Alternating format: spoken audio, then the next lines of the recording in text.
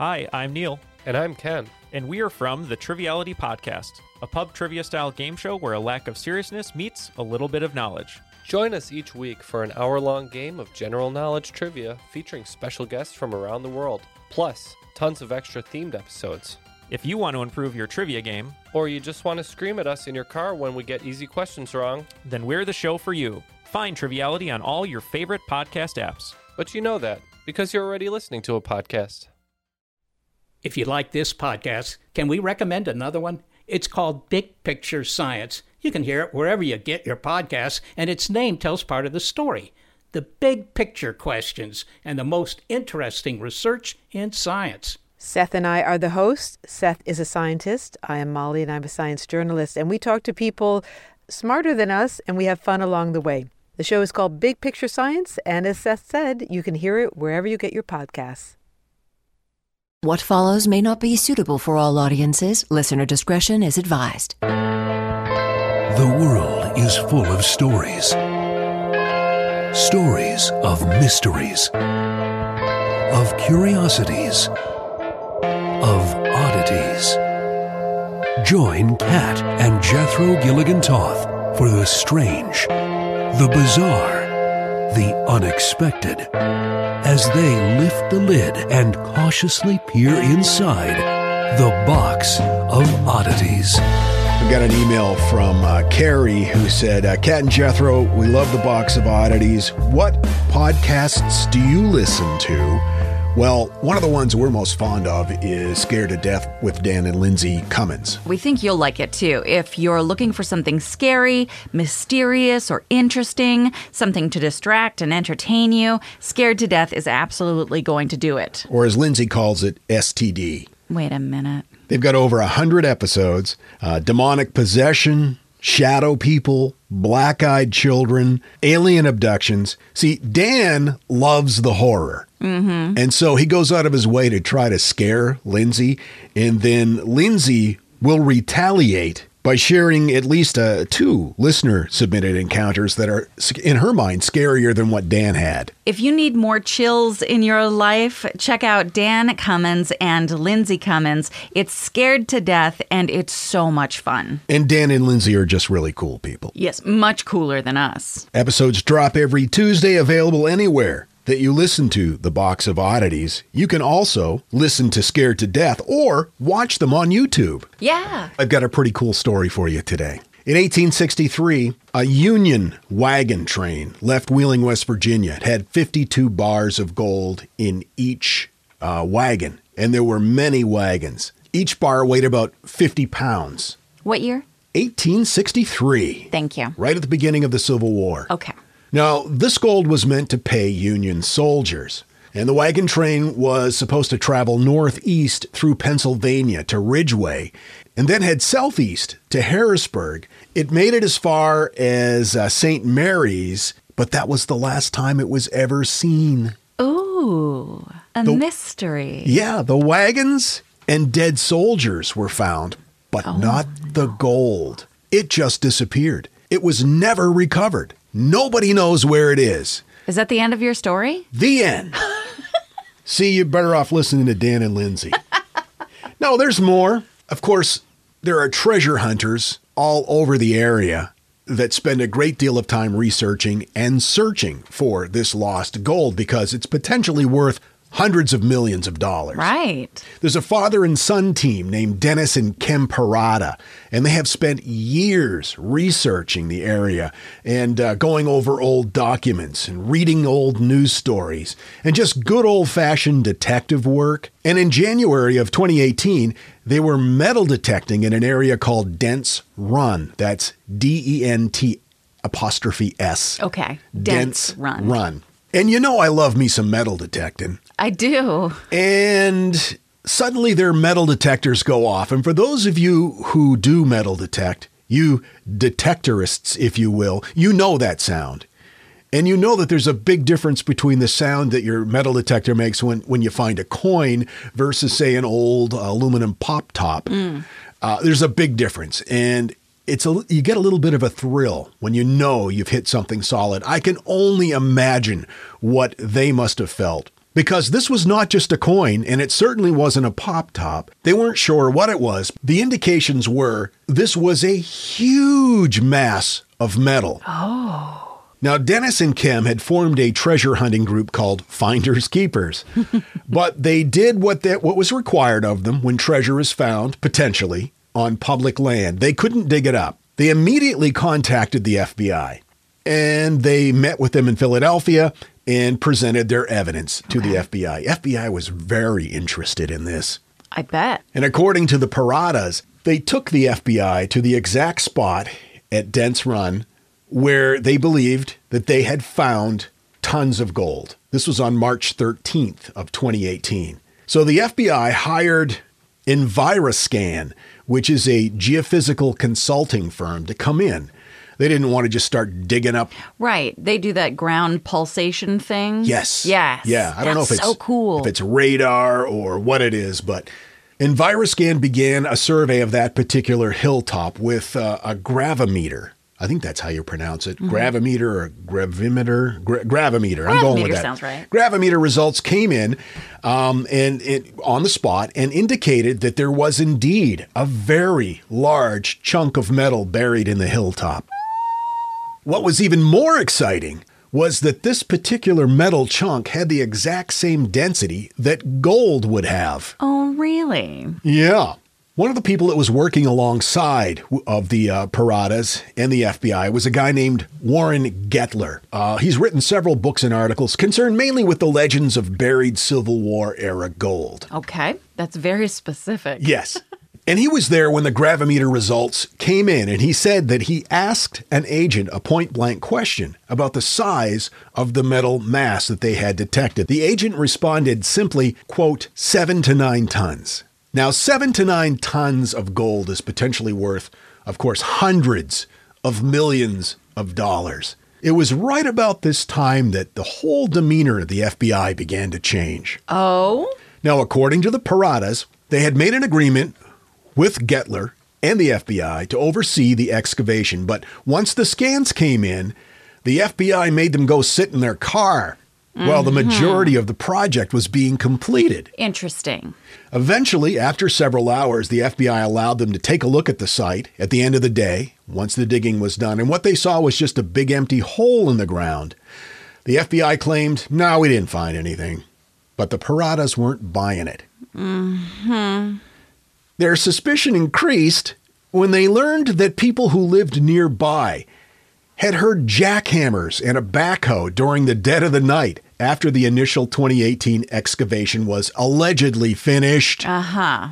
Others reported seeing a very suspicious-looking convoy of black SUVs and 4 armored trucks in the area in the middle of the night.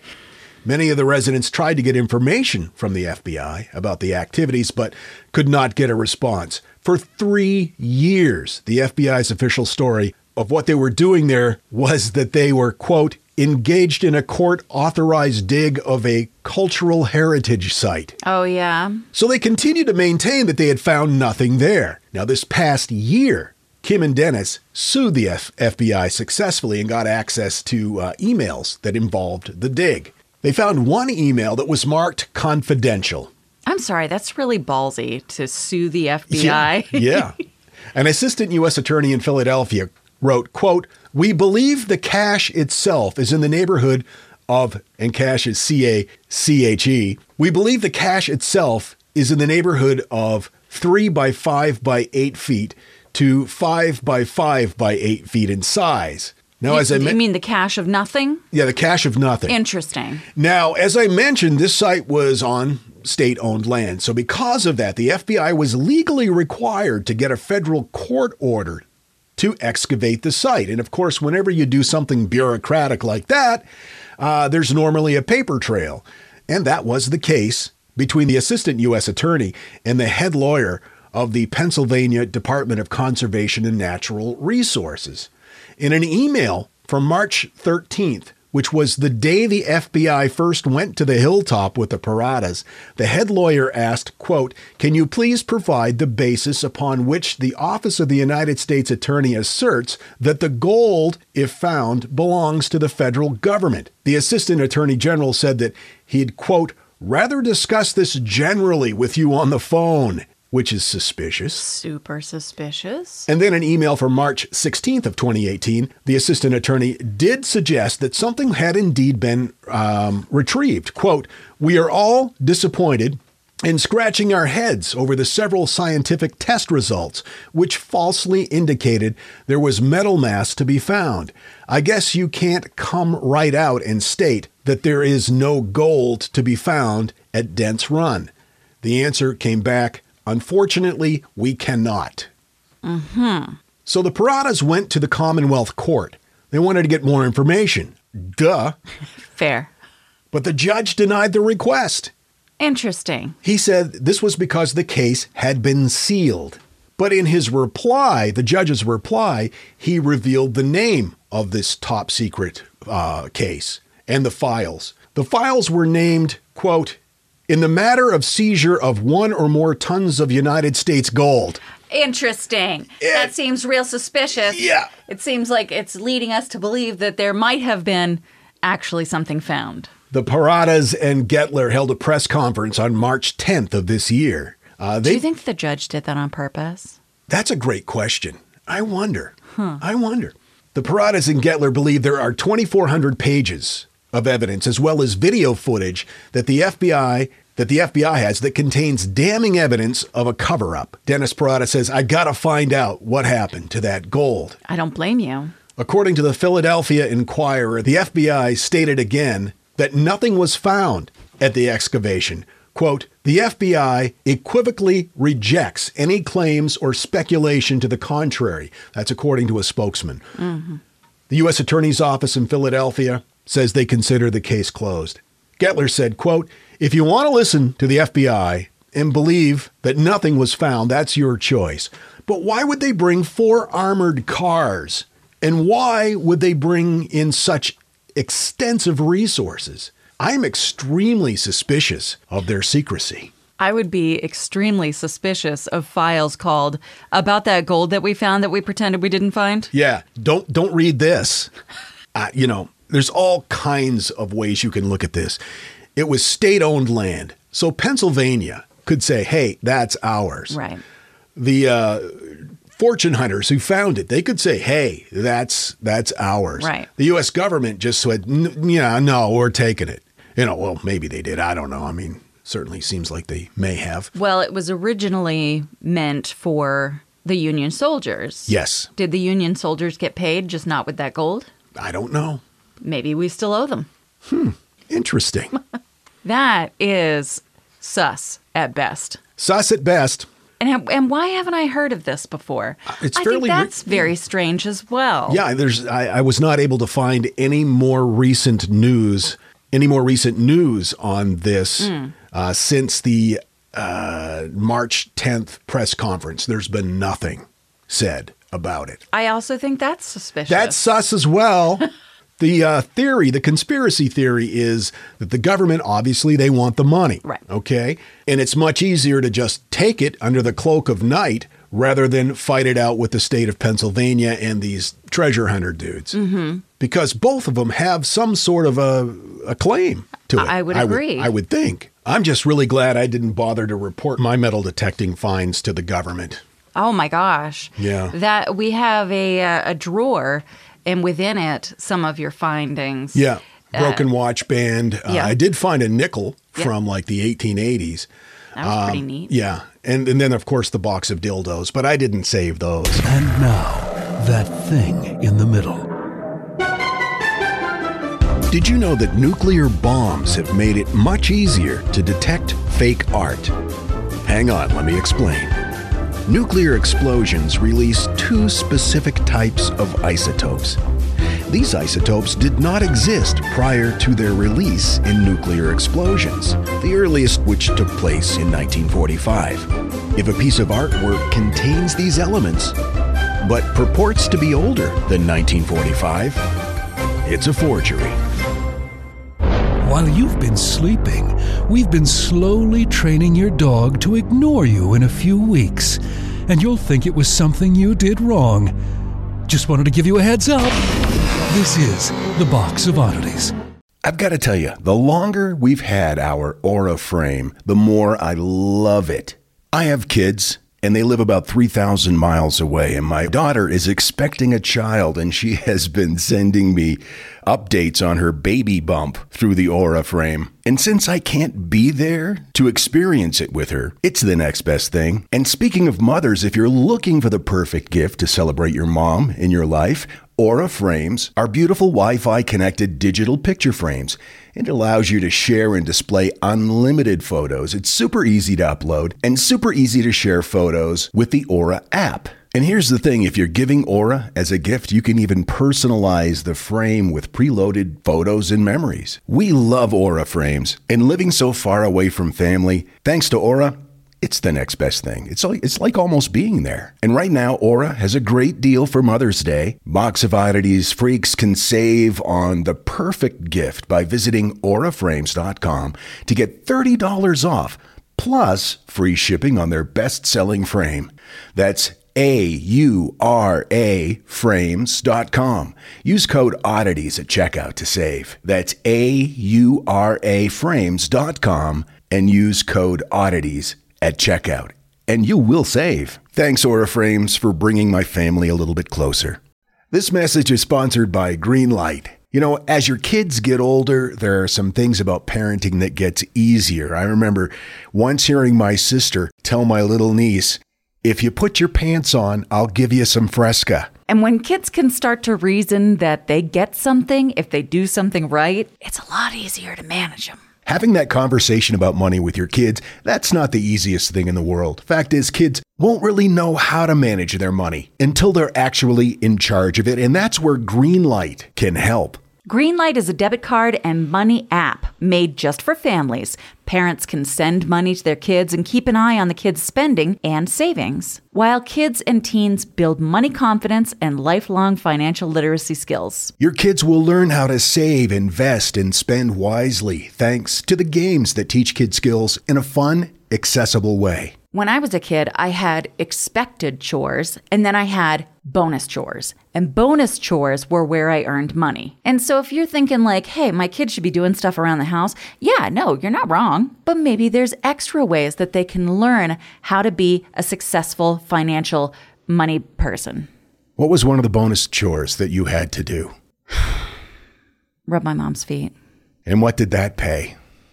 I don't know, like a quarter or something. Millions of parents and kids are learning about money on Greenlight. It's the easy, convenient way for parents to raise financially smart kids and families to navigate their life together. Sign up for Greenlight today and get your first month free when you go to greenlight.com/oddities. That's greenlight.com/oddities to try Greenlight for free. Greenlight.com/oddities. Want to learn how you can make smarter decisions with your money? Well, I've got the podcast for you. I'm Sean Piles, and I host NerdWallet's Smart Money Podcast. On our show, we help listeners like you make the most of your finances. I sit down with NerdWallet's team of nerds, personal finance experts in credit cards, banking, investing, and more. We answer your real-world money questions and break down the latest personal finance news. The nerds will give you the clarity you need by cutting through the clutter and misinformation in today's world of personal finance. We don't promote get-rich-quick schemes or hype unrealistic side hustles. Instead, we offer practical knowledge that you can apply in your everyday life. You'll learn about strategies to help you build your wealth, invest wisely, shop for financial products, and plan for major life events. And you'll walk away with the confidence you need to ensure that your money is always working as hard as you are. So turn to the nerds to answer your real-world money questions and get insights that can help you make the smartest financial decisions for your life. Listen to NerdWallet's Smart Money Podcast wherever you get your podcasts. The Box of Oddities with Kat and Jethro Gilligan Toth. In a recent episode, you were talking about units of measurement. Yeah. Yeah, we got a message from Andrew. Hey, Kat and Jethro, listening to the last episode that you guys posted, and I had a fun story for you. So I was a bit younger and a bit inebriated. I love stories that start this way. And with that said, my friend and I decided to go to Jack in the Box to get some tacos because, why not? When we pulled up to the drive-thru speaker, this young feller with a very monotone and flat voice said, "Welcome to Jack in the Box. What can I get for you?" Truly, you could tell by the sound of his voice that he was not at all happy to be at work that day. But I replied and asked him, "Yeah, we need a fuck ton of tacos." And without missing a beat, the young man sighs and replies with a very sad and uninspired attitude, "And how many tacos are in a fuck ton, sir?" We determined, by the way, that a fuck ton of tacos equals exactly 60 tacos. Love the show. Love you guys. Be safe out there. Thank you, Andrew. Wow. So we have learned today that a fuck ton of tacos is 60. Now I want tacos. Well, let's finish up and I'll make us some tacos. How many, though? A fuck ton. What you got for me? So Finland had been to war with the Soviet Union since 1939 in what was known as the Winter War. And they were forced to sign a peace treaty that handed over like 10% of Finnish territory to the Soviet Union.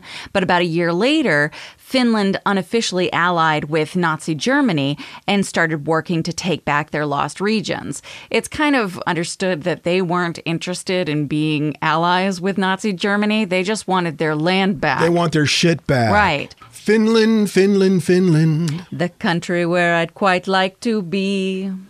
Now, Finland ended up fighting alongside the Allies against Nazi Germany. Mm-hmm. But for a bit, they utilized their partnership with Nazi Germany to try to get their land back. So Emil Koivunen was on ski patrol south of the Russian port city of Murmansk in 1944. The unit had been on the move almost nonstop for more than 2 days. They were skiing in knee-deep snow. It was about 5 degrees Fahrenheit during the daytime. It's March 18th.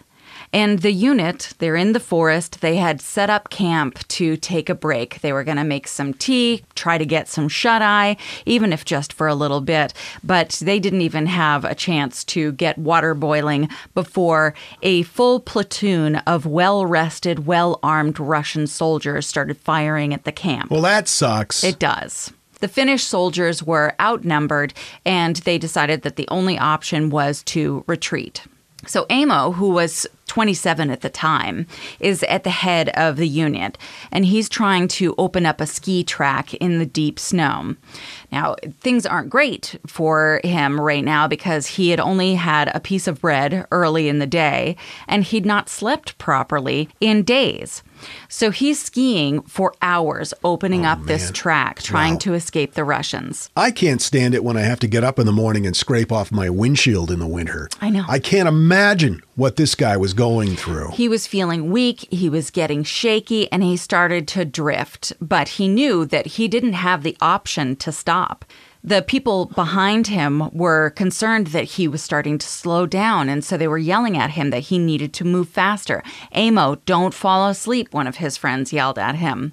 So during this time, many militaries across the globe had among their supplies something that would help in situations like this. Was it speed?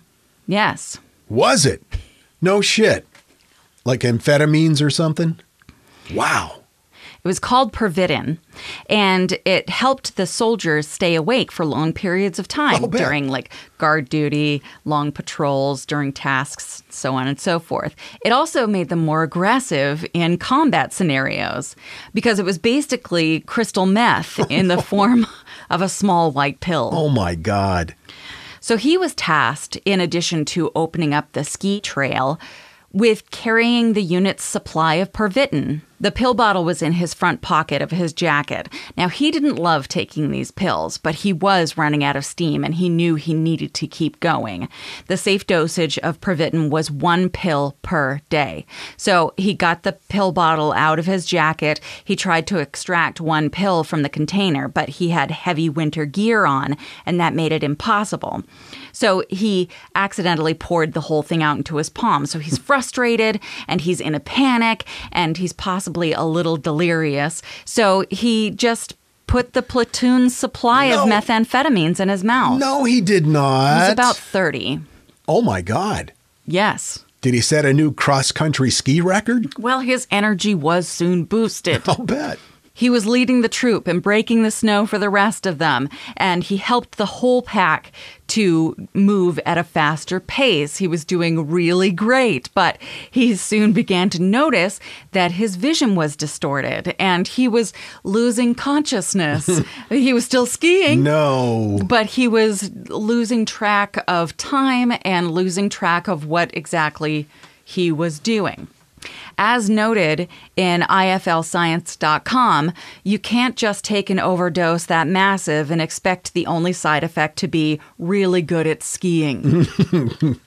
Yeah. His troop noticed that something was going on. He didn't look well at all. They had lost the Russians. And he just kept skiing. They settled down for a moment. They got him settled and took away his ammunition, which I think was probably... It's a very wise strategic move. A great plan. He thought for a moment, I may have made a mistake here, and then he lost consciousness. Amo remembered waking up. It was morning, and he had somehow been separated from his patrol, and he had no supplies. He didn't have any idea where he was, how he got there, how much time had passed. He didn't know if he had drifted away from his troop or if the troop had decided that it was best to leave him behind. Maybe they just thought he was dead. Jesus, he ate 30 of those meth pills. He got up, and he began to ski on through the forest himself. He didn't have any food, but he was pretty okay with that at the point because he was tripping balls on speed. Mm-hmm. He was talking to his friend about the forest, enjoying a cup of tea. Was his friend real? No. Oh, well, I'm really anticipating a lot of this, aren't I? Yeah, you're doing well. I'm sorry. But then he noticed that he was actually alone in the forest, and there was no tea. He was being attacked by a Wolverine at one point, and then he regained consciousness, and he was stabbing a tree. During that encounter with the Wolverine tree, he broke his compass, so that wasn't great. And he also lost his backpack, so it's not a good time for Amo. Amo wound up on the top of a hill, and he spotted a fire burning in the distance with some men sitting around it. So he thought it must be Germans and they would help him. So freezing and starving, he skied as fast as he could to them. He's rapidly approaching them, getting nearer and nearer, and he realizes these are not Germans. They are, in fact, Russians. Oh, no. And that's not great for him. It's a very bad day for Amo. It's a bad day for Amo. Moving at this speed, he just decides, all right, well, I'm going to go with it. And he just powers through. He hauls ass through the camp. And because the Russians don't know that he's coming, first of all, they're pretty shocked by the fact that this Finnish guy is just skiing through their camp. They're not ready to ski or chase him or anything. So he hauls ass.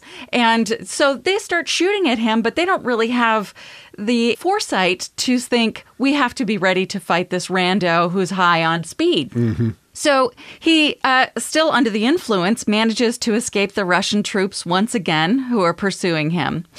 He has no idea how long he's been out on his own, but at some point he did find an abandoned cabin. He got inside. He found a pile of wood, so he started a fire. And this is a real cabin. This is a real cabin. Okay, and it's a real pile of wood. It is a real pile of wood. Okay. But he starts the fire in the middle of the cabin. So the cabin, by the way, is made of wood. And eventually the floor of the cabin lights on fire as there is fire on it. But he's fallen asleep next to the nice warm fire. I'm sure he's exhausted at this point. So as the cabin lights on fire, he just keeps kind of scooching away from it. As the fire gets bigger, he scooches a little further and goes back to sleep. And then the fire gets bigger and he scooches a little away from the fire. I'm sorry. This isn't funny, but it's just I'm picturing it animated, and it's hilarious. It's much funnier in cartoon form. I think we all can agree on this. Well, soon the whole cabin's on fire, and Amo's trying to sleep, but fire is stopping him. So he just goes out of the cabin, and it burns down, and that's that for the cabin. So he's on his way again. He was able to save his skis. Oh, yes. Yeah, okay, Yeah. good. Because those are wood, too. That's true. That's a good point. Well, he found a German outpost after some more wandering. Again, he doesn't know how long he's been out. He doesn't know what the difference in time was between the cabin and the German outpost. But almost immediately upon finding the outpost, he set off a landmine. So you know how when Germans would abandon their posts, they would set up landmines, and that's, for exactly this purpose, I imagine. Mm-hmm. And so he discovers that his foot flesh is pretty much gone on one of his feet and the bone's exposed, and it's not great. But he's still wicked high. So he hopped about and he found a dugout. He opened the door to the dugout, but the door to the dugout was rigged as well. No. So that exploded. No. And he regained consciousness about 30 meters, almost 100 feet from the dugout. So he's pretty injured at this point. He tears off the front of his shirt and uses it as a tourniquet to stop his foot from bleeding. And he just kind of hangs out in a ditch for a little while. Wow, this truly is Emil's terrible, horrible, no good, very bad day. So he's laying there in this ditch, and he sees suddenly a group of Finnish soldiers.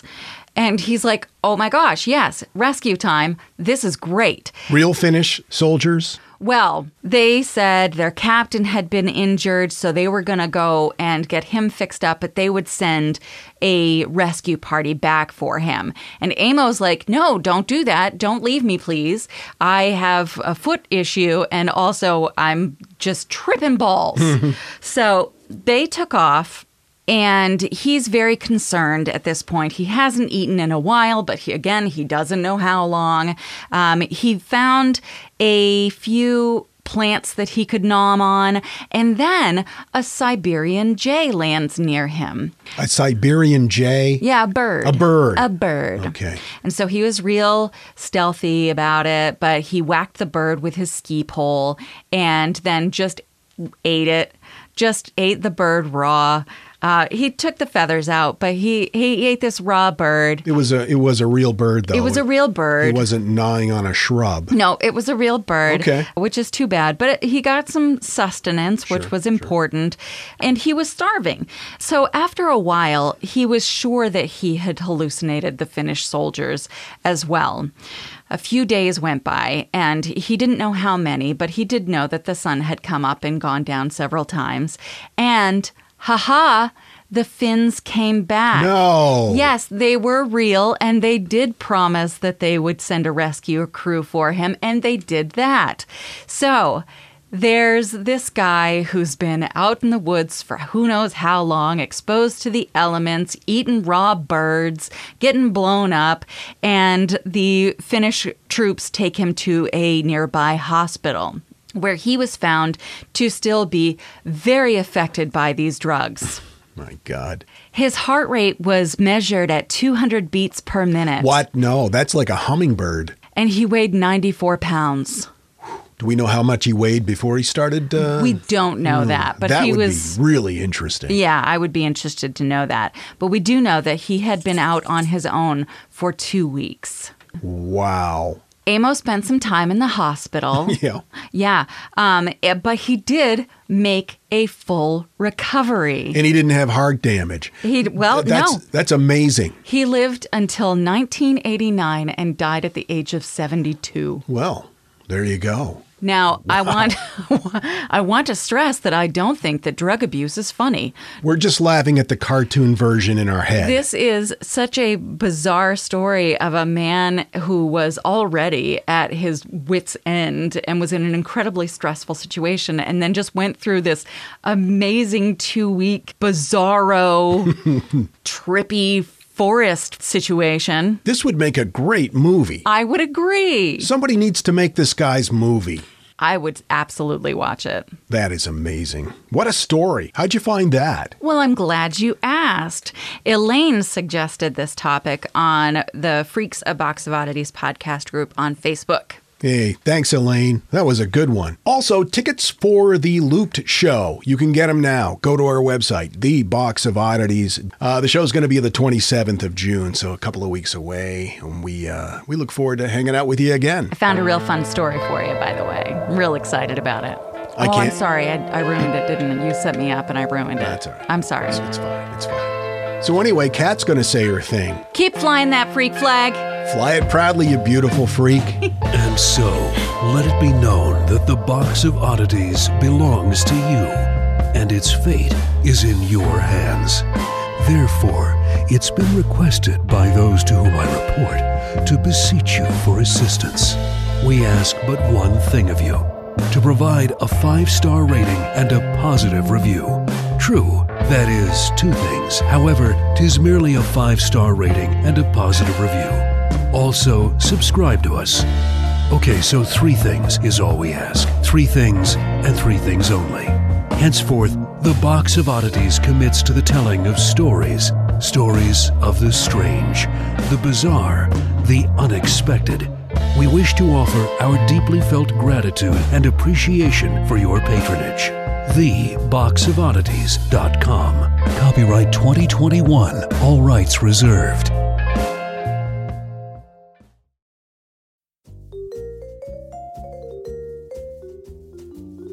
Do you love history but hate when it's stuffy and boring? Well, look no further and join me, Katie Charlwood, your friendly neighbourhood social scientist and reader of books, as I delve into unsolved historical mysteries, murders by gaslight, and of course, women who have been misrepresented through all time. On Who Did What Now, the history podcast that's not your history class. Listen wherever you get your podcasts. Hello everyone, Takuya here. And I'm Gabby. And we are the hosts of History of Everything, a podcast which you can probably guess by the name is, well, it's about everything. Do you want to know why people thought potatoes were evil and would give you syphilis? Are you curious about all the stories of the terrible and stupid ways that people have kicked the bucket over the years? Do you want to hear tales about all of the different badasses of history and the lives that they had brought to life? Well, if so, then look no further. History of Everything is just the right podcast for you. It's available on Spotify, Pandora, and anywhere else that you get your podcast from. Join us for some fun and just see how weird and wacky history can be.